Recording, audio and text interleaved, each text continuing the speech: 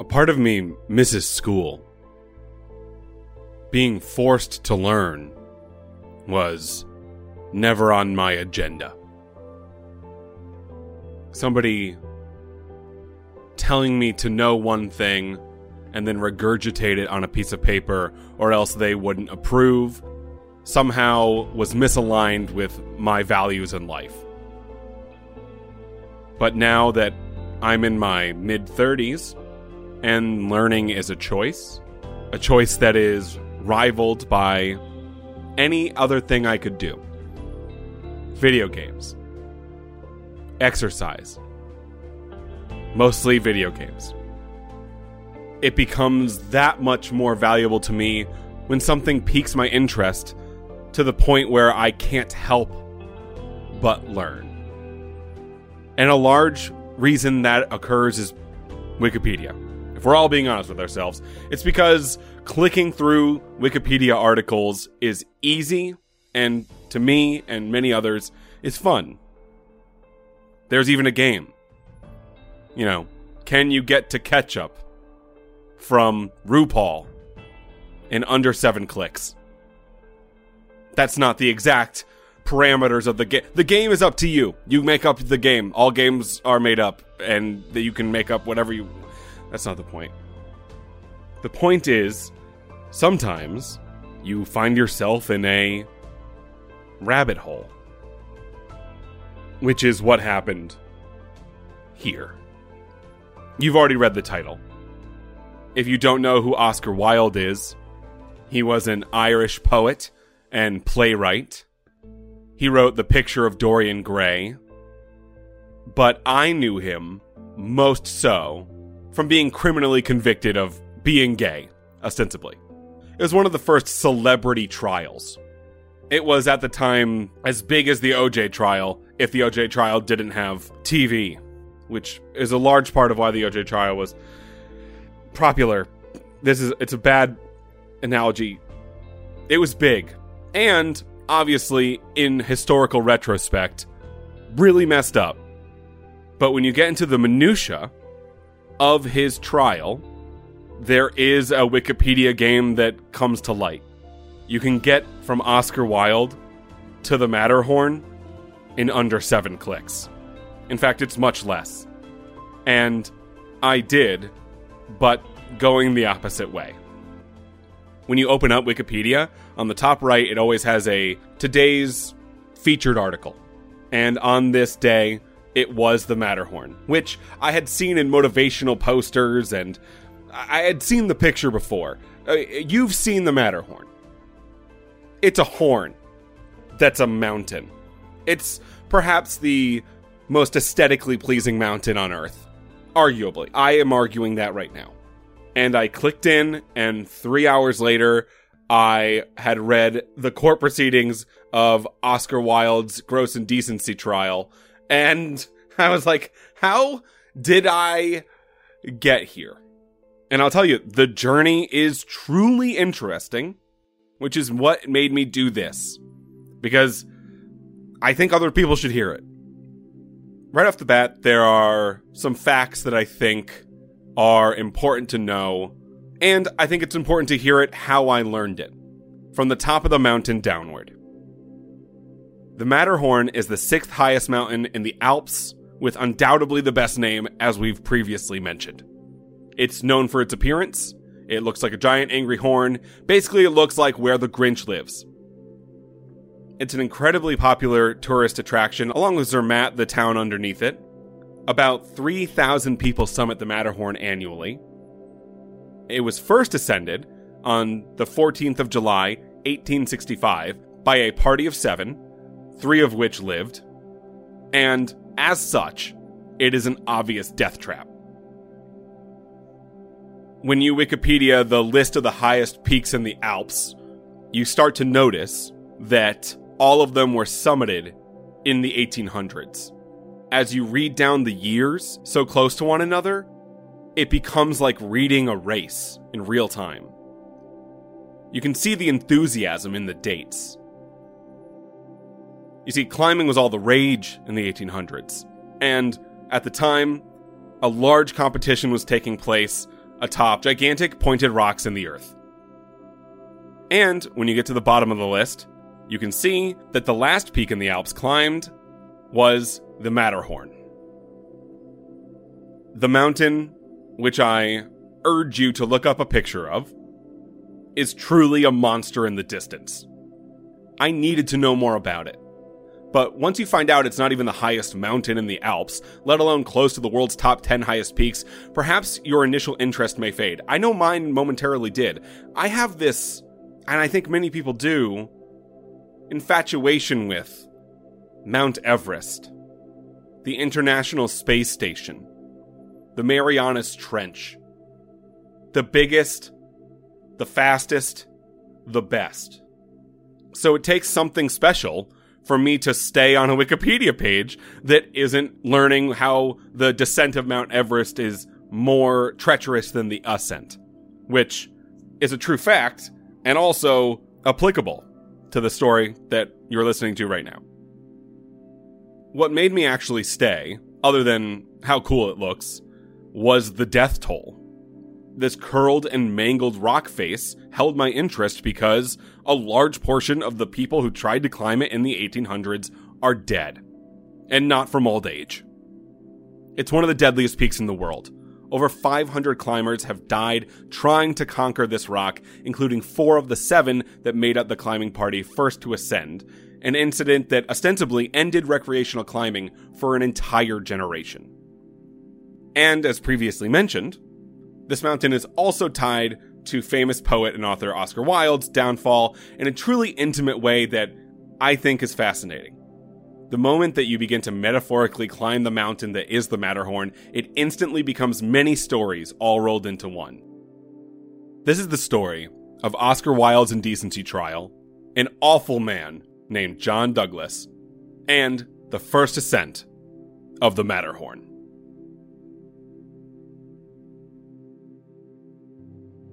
John Douglas, the man that no one liked. The golden age of alpinism was the decade in mountaineering between Alfred Willis's ascent of the Wetterhorn in 1854 and Edward Whymper's ascent of the Matterhorn in 1865. So, let's start at the beginning, in 1854, and Alfred Willis. Sir Alfred Willis was a judge of the High Court of England and Wales. It's like the Supreme Court in America, but with better wigs. And he was also a well-known mountaineer. He was the 3rd president of the Alpine Club, a place where rich white men met in London who all really liked chilling in the Alps. At the same time, as you deep dive on the man, he was also a gay-bashing troglodyte who wrote a legal document called An Essay on the Principles of Circumstantial Evidence, illustrated by numerous cases, that still gets referenced often in academic settings today. And this is the place where you can say you have to judge historical figures by the times that they were in. The fight for tolerance, on many a front, is still very much ongoing. So I think it can just be said, for a context to all of this, that yes, in the mid-1800s, a larger percentage of Earthlings were less tolerant than they are today of anyone who is not like them. But honestly, I would shove that to the back of your minds. This story is not locked in a prison of 150 years ago. There are television shows to this day that predict a 5 years from now revolution where all of this is reality again. And by the way, it feels like a stone's throw from reality at any given point. A white, straight, male judge who's intolerant? Oh, crazy! Like, it's not. That's the point. Anyway, moving on. What Alfred Willis is most known for, though, is being the judge who gave the maximum punishment at the end of Oscar Wilde's indecency trial, which, it's called an indecency trial. That's a very nice way of saying, you're gay, now go to jail. Said maximum punishment was 2 years hard labor and prison, to which Judge Willis described the sentence, the maximum that he could give, as totally inadequate for a case such as this, and that the case was the worst I've ever tried, basically saying, I wish I could have given you life in prison. Wilde's response while in the courtroom was, and I? May I say nothing, my lord? But Judge Willis did not hear that, as it was drowned out in cries of shame in the courtroom, which he allowed. The way that Oscar Wilde ended up in this court case to begin with was that he was engaged in a homosexual relationship with a man named Lord Alfred Douglas, whose father is the titular John Douglas, who was an infamously secular and opinionated man, plus the main character of our story. John, at the time, in the English high society, was looked down upon. He had had many divorces. He had a tinge of brutality to him. He was an atheist, and he had an association with the boxing world. So he was looked upon as white trash, except he had money. He also, by the way, published the rules for modern boxing that someone else wrote, and then he got all the credit for, which was mainly what got him looked down upon so much. Although boxing being a brutish affair did not mean that the rich people didn't watch it. They were just being judgmental assholes. John had 5 kids. His eldest son was named Francis, and Francis was made a baron. And when you get named baron back then, you get an automatic seat in the House of Lords, which is a big-time deal. John resented his son for sitting in that chamber, a chamber that had been refused to him previously because of what everyone thought of him. And also, the way that Francis got that seat, which was most likely because of a relationship that Francis had with the Earl of Rosebery, whose name was Archibald Primrose, that promoted Francis to that seat, and then, subsequently, became the Prime Minister. The disdain between father and son was public and often. And, eventually, Francis Douglas would go on to, allegedly, kill himself. It was called a hunting accident, which was a commonly used term at the time for suicide or murder. He did so after the rumor got out that he was stucking his boss, the recent Earl of Rosebery and now Prime Minister, whom Francis was both a secretary and almost assuredly a lover as well. This all occurred only 8 months after the Prime Minister came into power. John Douglas said of his son post-death, quote, "He died unmarried and without issue," unquote. John Douglas would also later say of the Prime Minister, who he so lovingly referred to as a snob queer, that he had corrupted both of his sons, and held him responsible for his first son's apparent suicide. I'll take "you shot your son" for 100, Alex.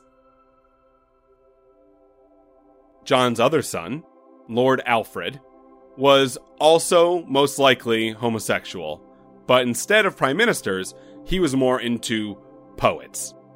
Or at least one poet in particular, which was Oscar Wilde. John Douglas hated that 2 out of 3 of his sons were gay, and blamed the Prime Minister once more for this egregious coincidence. As you dive deeper down into John Douglas, it does get even more interesting. His father also killed himself in a hunting accident, a very clumsy family indeed. Add to that John's wife Sybil, whom after 4 sons and a daughter successfully sued for divorce in 1887 on the grounds of his adultery, which was not a thing at the time, and won. Which is insane. And it shows the amount of people both in the public and within the court who hated John. This is a man whose second marriage was annulled a year into it, another rare occurrence. Literally, nobody liked him. John had 3 sons, and an awful relationship with all 3 of them. The one we have yet to discuss was named Percy. John called him that so-called skunk son of mine, and disowned him for marrying a clergyman's daughter. A scandal indeed.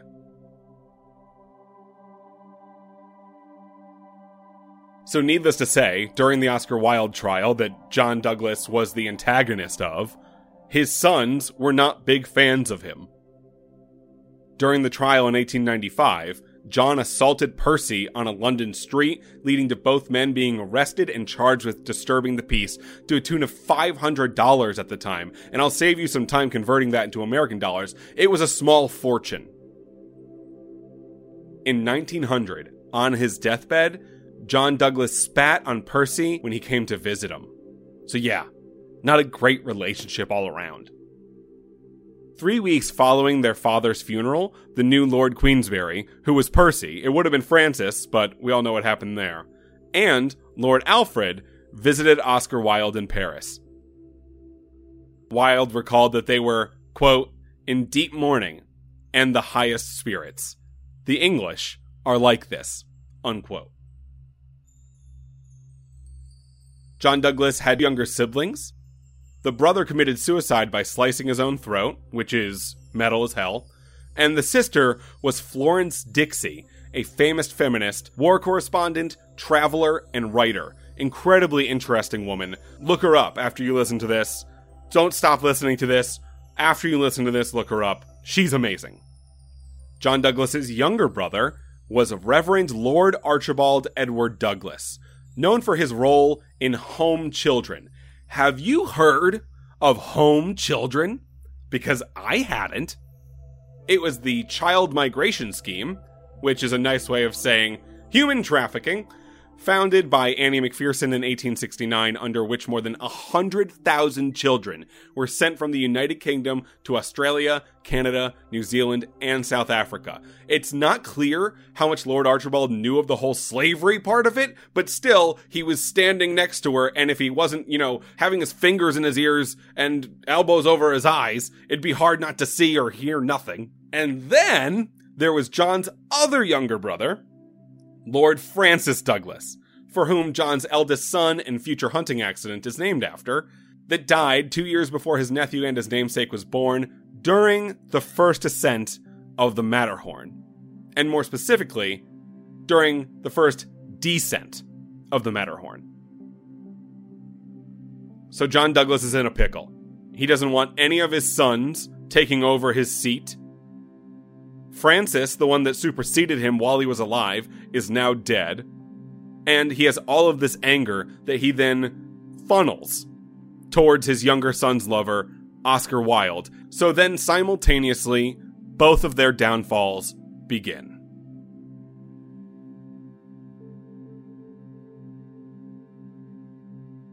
The Golden Age of Climbing. The Alpine Club is why we know the Matterhorn to be the murder mountain that it is today. It was the first Alpine Club ever created in the UK, or anywhere for that matter, and it was instrumental in the development of mountaineering during the Golden Age of Alpinism, which spanned from 1854 to 1865. Said Golden Age was dominated by British alpinists and their Swiss and French guides. Or, well, you can call them guides if you wish, but really they're just Sherpas who were pushing and pulling the Brits up the mountain. And then when the Brits got back to Britain, they had a story about how they were amazing adventurers that they could tell to their aristocratic friends at future dinner parties. As previously mentioned, this Golden Age started with Justice Willis, the judge from Oscar Wilde's trial, summiting the Matterhorn in 1854. He would then grow old, before ever meeting or knowing who Wilde was, not sentencing the famous poet until 1895. Nonetheless, from 1854 on, climbing mountains as sport became highly fashionable in the UK. Oh, and by the way, despite several well-documented earlier descents of the Matterhorn, and the fact that Justice Willis was guided to the top, he still is so bold as to call himself the first. History calls himself the first. Up until right now, I had been talking about it like it was the first ascent because that is what is in the history books. Even in his obituary, it reads, "Certainly the first who can be said with any confidence to have stood upon the real highest peak of the Matterhorn proper." When that is 100% not the case. But okay. Enter the Matterhorn. The first ascent of the Matterhorn, the last mountain in the way of conquering the Swiss Alps, was led by Edward Whymper, who had already failed 8 separate times. This time, though, was going to be different. This time, he was going up with the most valued mountain man in the game, whose name was Michael Cross. But, before he could ascend, Michael was offered more money by another avid climber named Charles Hudson, who also wanted to ascend the Untamed Beast. The night before both parties left, they met in the town of Zermatt underneath the Matterhorn and decided to join each other as they had just learned that an Italian party was there as well and leaving in the morning. So, Edward's final crew, in total, was himself, a 20-year-old athletic artist and leader who really wanted to finally get to the top of this mountain on his 9th try. Charles Hudson, his adversary. Michael Cross, the most respected mountain man this side of the Atlantic. Douglas Hadow, who was Charles Hudson's protege. And 2 local guides, Peter Taugwalder and his son of the same name. Oh, and by the way, Lord Francis Douglas, who was only 18 at the time. Before leaving, Charles Hudson made it very clear to Edward Whymper that his partner, Douglas Hadow, was good to climb this mountain. He told him that he had done Mount Blanc in less time than most men, while exclaiming, "I consider that he is a sufficiently good man to go with us." I suppose it has to be said. Climbing a mountain like this, even with a Sherpa, is incredibly difficult. You have to have an amount of cardio to even be on your feet. And Edward Whymper was questioning Douglas Hadow's ability to stand on flat ground, let alone a mountain. But Charles Hudson said he could do it, and they took his word for it. This will obviously become important later, where Edward Whymper will claim in retrospect that the entire expedition going downhill was Mr. Hadow's fault, whom, now, history also considers to be a novice climber. Whymper and his party left Zermatt early in the morning of July 13th, 1865. Meanwhile, the Italian party began their ascent 3 hours earlier. Even with Hadow needing, quote, required continual assistance, unquote, and starting hours after the Italians, the Whymper party summited successfully in 2 days' time, with Cross and Whymper reaching the top first. Edward Whymper had done this before. He knew the best way up, even while dragging an anvil behind him. Whymper would write of the event, "The slope eased off, and Cross and I, dashing away, ran a neck-and-neck race which ended in a dead heat. At 1:40 p.m., the world was at our feet, and the Matterhorn was conquered. Not a footstep could be seen."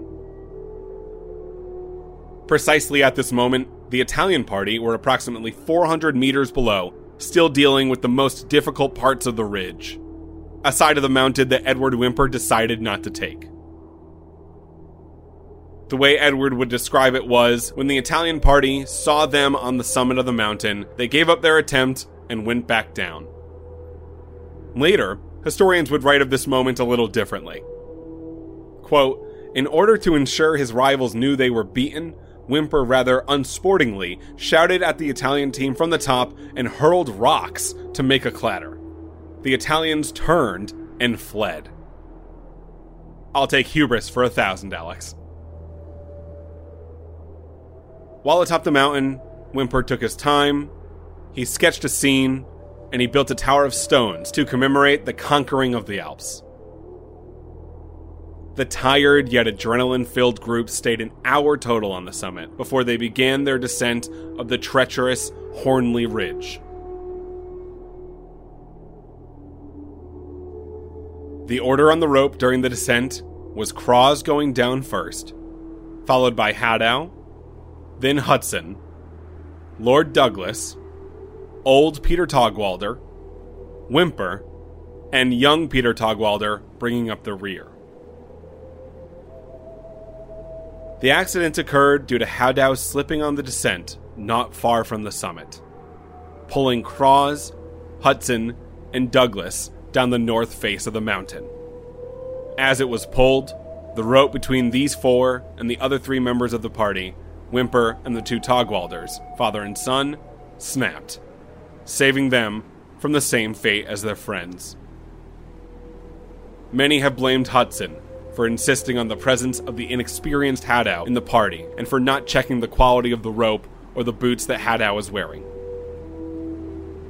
Some have blamed Haddow himself for his known incompetence. Some have blamed the father, Peter Togwalder, for giving up the fight to save his fellow climbers. Whymper would later describe the deaths as follows. Michael Cross had laid aside his axe, and in order to give Mr. Haddow greater security, was absolutely taking hold of his legs and putting his feet, one by one, into their proper positions. As far as I know, no one was actually descending at the time. Though, I cannot speak with certainty, because the two leading men were partially hidden from my sight by an intervening mass of rock. But it is my belief, from the movements of their shoulders, that Cross, having done as I have said, was in the act of turning around to go down a step or two himself at the moment where Mr. Haddow slipped and fell against him, knocking him over. I heard one startled exclamation from Cross, then saw him and Mr. Haddow flying downward. In another moment, Hudson was dragged from his steps and Lord Francis Douglas immediately behind him. All this was the work of a moment. Immediately, we heard Cross's exclamation. Old Peter and I planted ourselves as firmly as the rocks would permit. The rope was taut between us, and the jerk came on us both as one man. We held, but the rope broke midway between Togwalder and Lord Francis Douglas. For a few seconds, we saw our unfortunate companions sliding downward on their backs and spreading out their hands, endeavoring to save themselves. They passed from our sight uninjured, disappeared one by one, and fell from precipice to precipice onto the Matterhorn gletscher below, a distance of nearly 4,000 feet in height. From the moment the rope broke, it was impossible to help them. So perished our comrades. For the space of half an hour, we remained on the spot without moving a single step. Cross's body, together with those of Hudson and Haddow, were recovered from the Matterhorn Glacier. Cross was buried in the south side of Zermatt Churchyard, on the other side from the graves of Hudson and Haddow. Lord Douglas, on the other hand, was never found. The rival party of Italian alpinists reached the Matterhorn summit 3 days later, and none of them perished. Did old Togwalder cut the rope? Only father, son, and Whymper know this. A controversy ensued as to whether the rope had actually been cut, but a formal investigation could not find any proof. The accident haunted Whymper forever. He writes, "Every night, do you understand? I see my comrades of the Matterhorn slipping on their backs, their arms outstretched, one after the other, in perfect order at equal distances. Cross the guide, then Haddow, then Hudson, and lastly Douglas. Yes, I shall always see them." Queen Victoria considered banning climbing to all British citizens, but decided, after consultation, not to forbid mountaineering after this incident took place. 46 years later, Shortly after returning home from another climb in the Alps, Whymper became ill, locked himself in his room, and refused all medical treatment. He died sick and alone at the age of 71.